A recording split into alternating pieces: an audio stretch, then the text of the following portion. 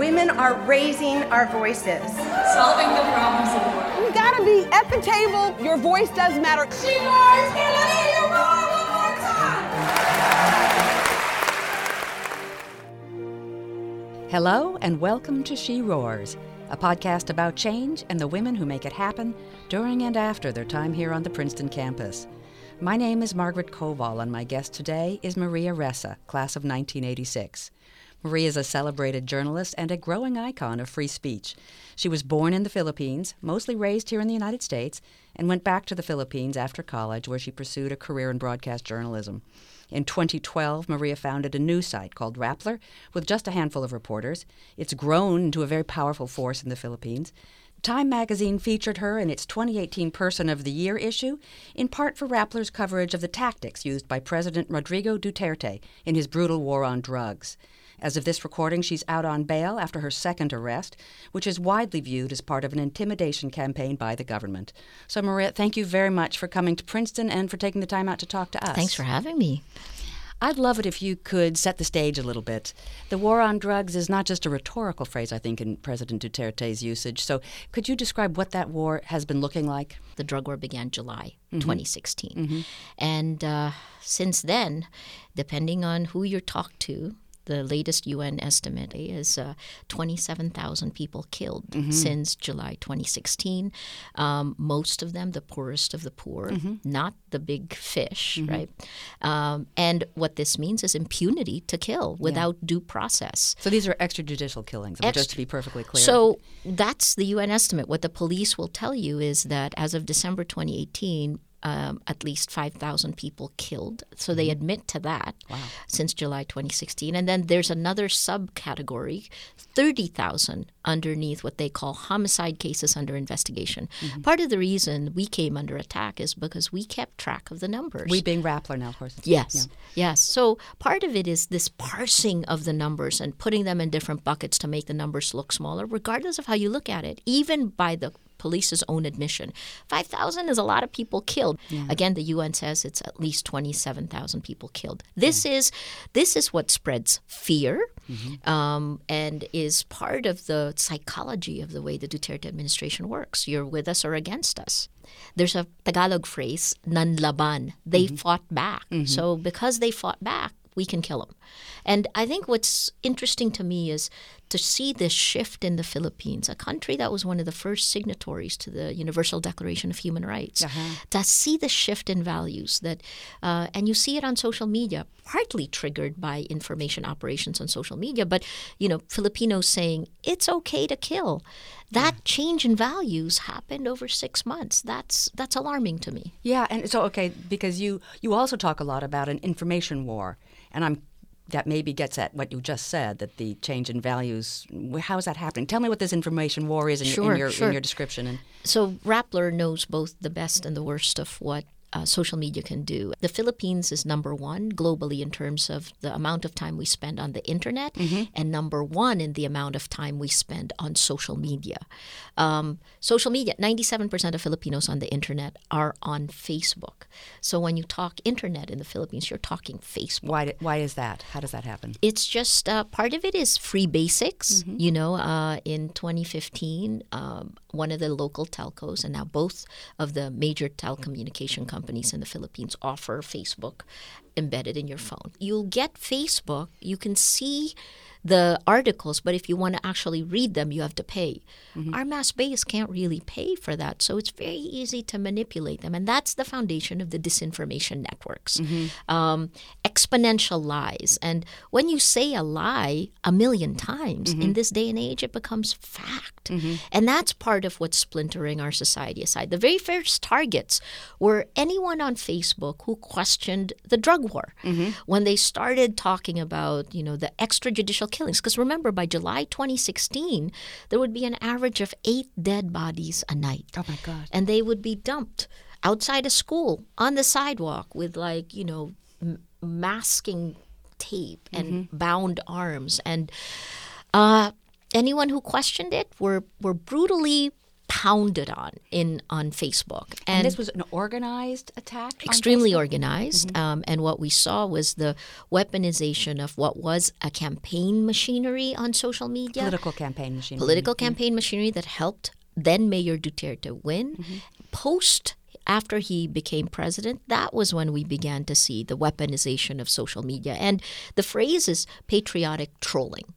That's Online, an official phrase? It's actually, so it was coined by, there was a research study that was put together in 2016, the end of 2016.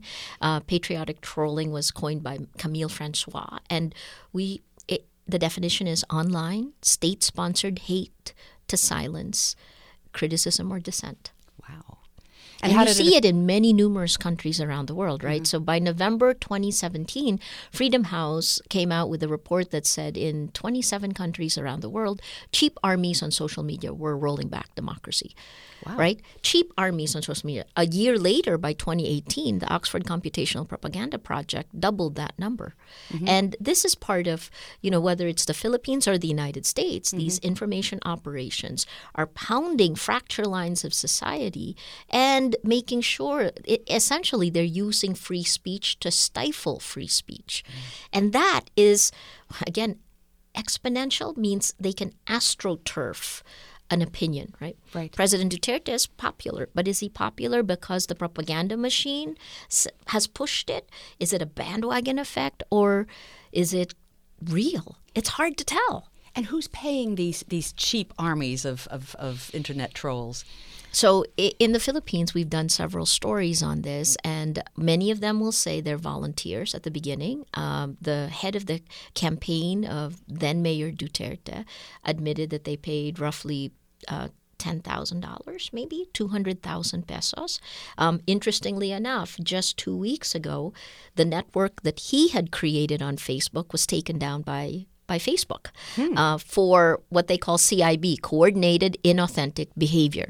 Right? So that's an information operation. And Facebook, for the first time, named him. His name is Nick Gabonada.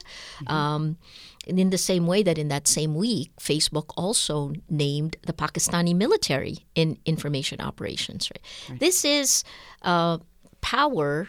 Those who have power are using social media in a way that splinters the truth and makes you doubt the facts, which then makes a far more controlled citizenry.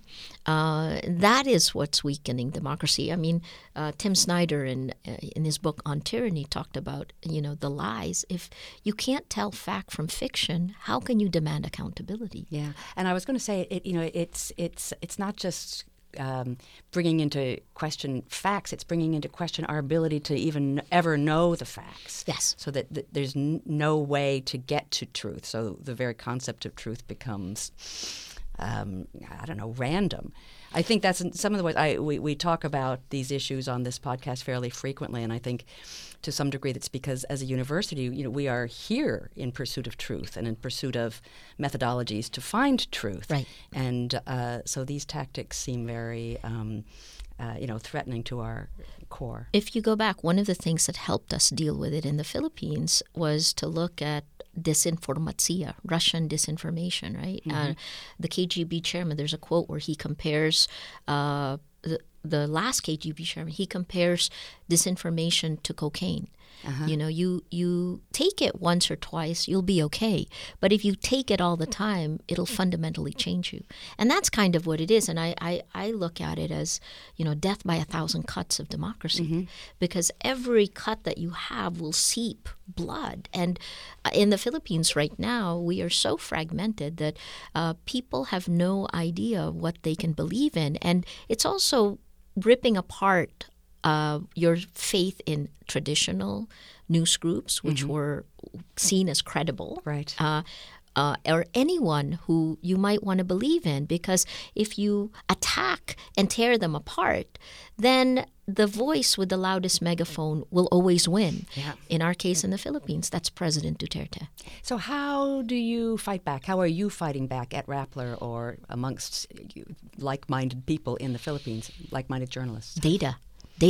Rappler knows the best and the worst of social media, of Facebook. And when I started Rappler in 2012 with a group with 3 other founders, we grew 100 to 300% year on year, both in terms of reach and revenue. And it was incredibly empowering and amazing. I drank the Kool-Aid. Mm-hmm. This is a new technology that can, and the tagline we had was always, we build communities of action. Uh-huh. And our first community we built was on disaster risk reduction, because the Philippines has an average of 20 typhoons every year.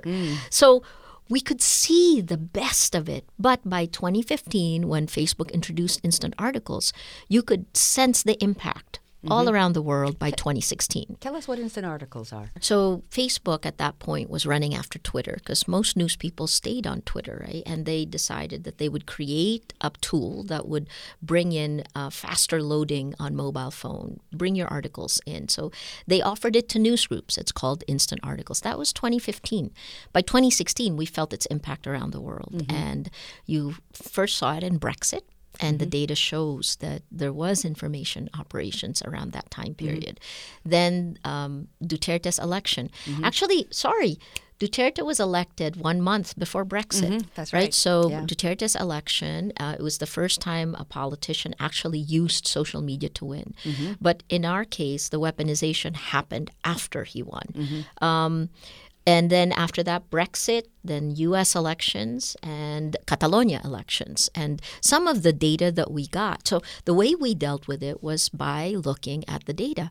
We found 26 accounts that had repeatedly attacked traditional media in the Philippines, and we noticed that they followed each other. This is the first iteration, far simpler times, and because they followed each other, we went and looked and proved to ourselves that these are fake accounts. And then we manually counted how many other accounts did they touch, could they influence. From 26 fake accounts, you can influence up to 3 million others. Wow. And once we did that, then we put this in a database and we began collecting.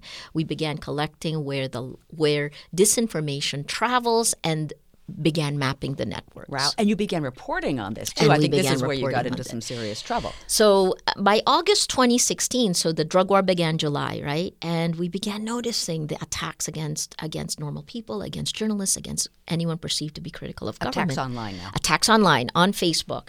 And what we did was I took the data and went to Facebook in Singapore and I said, guys, this is really alarming. This is very different. And you got to do something about this because you have U.S. elections. I mean, Trump could win. Ha, ha, ha, ha. We all laughed. We laughed because in August 2016, it didn't seem like Trump would win, right? Yeah. And they were like, no, let's look at it. We looked at it. I waited a month to 2 months and nothing happened. And then finally I asked for data back, none. I asked for a statement, none. We decided to run the story the end of September, and we came out with a 3-part series, The Propaganda War. And I wrote 2 of the 3-part series, and the third one is on the 26 fake accounts and how they rippled to 3 million others. The weekend after we did that, as soon as we published the series, we got hammered. Of course we knew that we were going to get attacked, right? It's the first time we called attention to this. But the extent of how much, at one point, at the beginning, I was responding to all of them, thinking that it is real people. Yeah, exactly. How naive I was, right? And then at a certain point, I just stopped because it was coming in so fast. All I could do was count them. And it was an average of 90 hate messages per hour. It's a new weapon against journalists, and it is very personal. Yeah. You take your phone to bed with you. You wake up with your phone, right? So it took me 2 weeks to find equilibrium because what it did is it made me look at, is my data correct? Am I doing the right thing? And our managing editor actually told me, maybe you shouldn't write the stories because if you get attacked, all of Rappler feels it. We were still in an old world mentality, right? With the data, it's very clear what's happening, and that's part of what gives me strength. I know we're being manipulated, and we will call it out, and I long for a time when we can hold, just like in the drug war, we stop the impunity, we can do the same thing online, and should be Facebook working with us to make sure impunity does not happen. Well, I mean, as you say, reporters and researchers, academics I know in other universities, for example, were also looking into this, found this springing up in all kinds of other elections, Brexit in particular. So this was happening all over. All around the world, People yeah. were bringing it to the platforms and getting the response. When did Facebook start to pay more attention? Yeah. So I spent a year, because we're alpha partners of Facebook in the Philippines. And in fact, I think at one point we knew Facebook better than Facebook did. We lived on it, Sure. right? So I spent a year, and I must have talked to more than 50 different officers of Facebook. I met Mark Zuckerberg in April of 2017, and we were one of the groups that they highlighted. There's a small little film that they made on Rappler because we were using it for disaster risk reduction. Mm-hmm.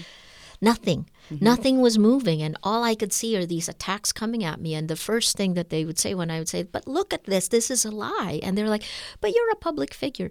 That's not true, right? The rights guaranteed by our Constitution, which is modeled after the United States, was just stripped from journalists. And when you're trying to speak truth to power, you need that kind of protection. It wasn't until Mark Zuckerberg appeared in the U.S. Congress. Uh-huh. And when was that again? That was not that's very long 2018. ago. Yes, exactly. 2018, and so I was probably the loudest critic of Facebook, definitely in Asia Pacific. But I kept bringing it up because this is very real for me and for Rappler. It's existential. And when Mark Zuckerberg was there in front of Congress, I was like, ugh, been there, done that. We already lived through these exponential attacks.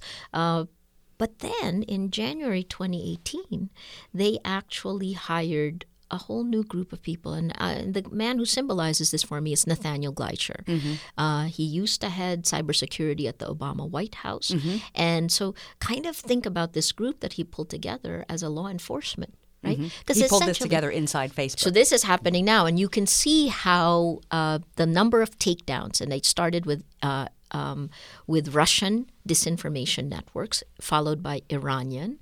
In the Philippines, we've had 3 takedowns and the code word they will always use is the code phrase CIB, coordinated inauthentic behavior, information operations. I think we need to define information operations because these are, it's not just state sponsored, it is also the digital folks who are manipulating people's groups like Cambridge Analytica. It's interesting because the most number of compromised accounts globally in the Cambridge Analytica scandal happened in the United States.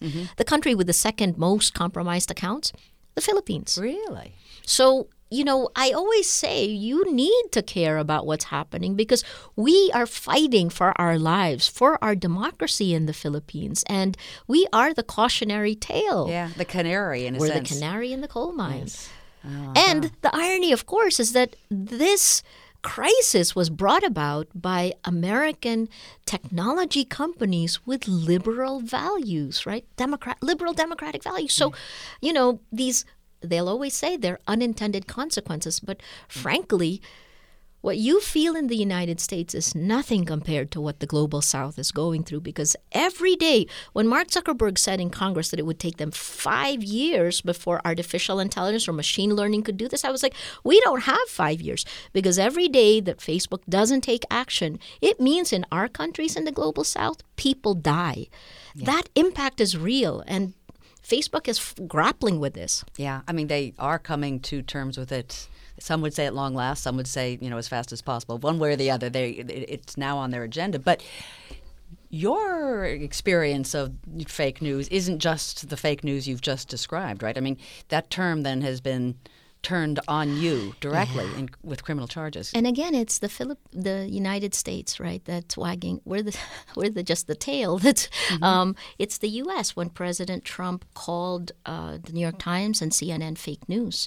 A week later, President Duterte called Rappler fake news. And unlike the United States, where your institutions are strong enough to fight back, our institutions are extremely weak. And endemic corruption is part of life in the Philippines. So what I've felt in 14 months, the Philippine government has filed 11 cases. These are criminal cases and investigations against Rappler and against me. Tonight, our board of directors is going to an arraignment. I've posted bail 8 times. I've been arrested twice in 5 weeks, and it's very clear that I'm going to post bail, that I keep coming back to the Philippines, that I will not be a flight risk. And yet the government wants to make sure that I am also a cautionary tale for other Filipino journalists. Right. If she speaks too much, you challenge us, this is what will happen to you. And this is kind of the way the administration has worked, right? President Duterte, it's a tried and tested tactic. He's been a mayor on and off of Davao City since 1985.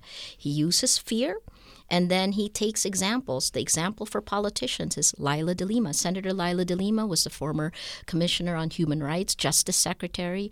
In February of 2017, she was jailed. Allegedly for being a drug lord. She was in prison for almost 2 years before her formal trial even began. She's a cautionary tale for politicians. And so even as we gear up for elections on May 13th, you see most mainstream politicians, the opposition's extremely weak. They're trying to find a middle line and a place and time when, frankly, you are either supporting, and I'll use the line, you're with us or against us, what the government has said. You're either supporting extrajudicial killings, impunity in these things, or you're not.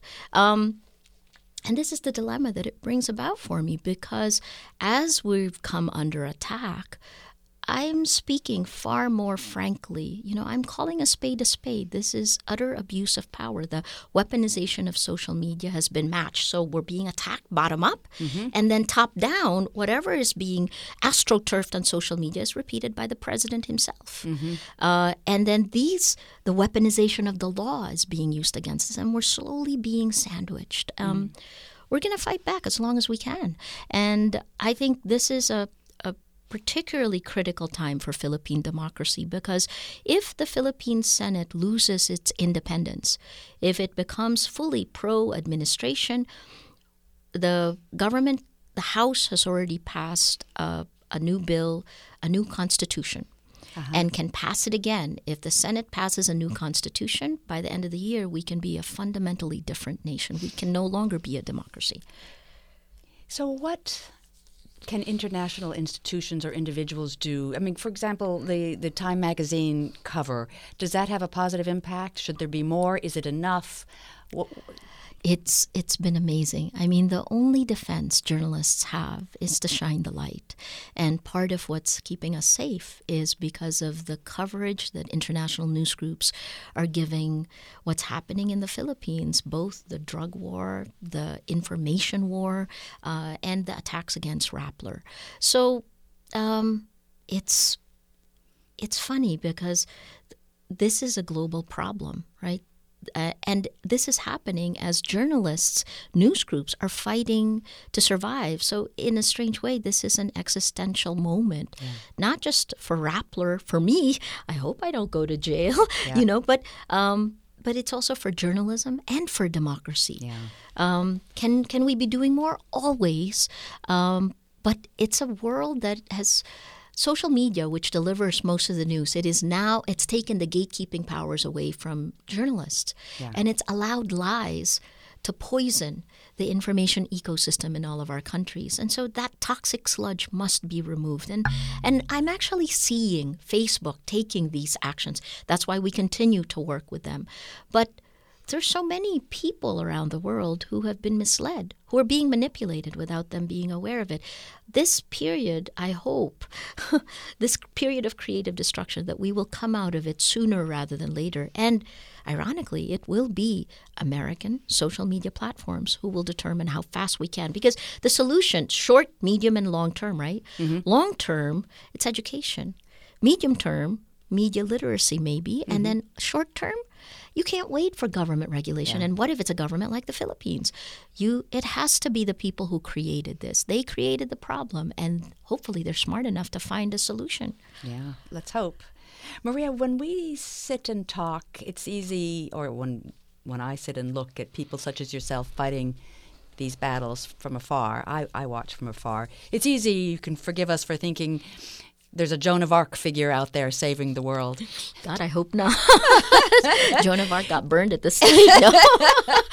Oh, yeah, I didn't mean that. No, it's okay. Sorry, go ahead. But what would you say to that? I mean, is this a role that is a useful role to play? Is this a role you wish you didn't get, dare I say, tarred with? Yeah, I mean, I'm extremely uncomfortable with where I am now, especially after Time magazine. I'm a reporter. You know, I want to do the story. I don't want to be the story. And I don't really know how to deal with this moment except to go back to the data, do the stories, to speak truth, the truth I see. And because, you know, I think transparency is the new objectivity. I believe I have greater insight because I precisely see the abuse of power, and I will name it for you. And because of that, I hope you can take something and do something with this, because this is a global fight for the principles and the values of what democracy stands for. The Philippine Constitution is modeled after the U.S. Constitution, and our Bill of Rights, certainly my rights as a Filipino citizen, have been trampled upon. The rights, the free speech, free press, freedom of expression, all of these things are there. What happens to us, I hope, does not happen to you. The long-winded way of answering your question, I had no choice but to speak, because not speaking is worse. I don't want to see the manipulation continue, and certainly we need to do something about impunity. I want to thank you very much. We've run out of time, so thank you for, again, taking time, which is very fraught for you right now, I understand, and speaking with us, Maria Ressa. I'd also like to thank our producer, Danielle Alio, and our audio engineer, Dan Kearns, and ask our listeners to come back for another conversation with a change-making woman from Princeton University. This podcast is a production of the Princeton University Office of Communications, with assistance from Instructional Support Services and the Office of Information Technology. The opinions expressed herein represent the views of the individuals involved, not those of the university. Princeton podcasts are available on major distribution channels, including Spotify and the Apple and Google Podcast apps. If you have suggestions for future episodes or topics, please send them to podcasts@princeton.edu.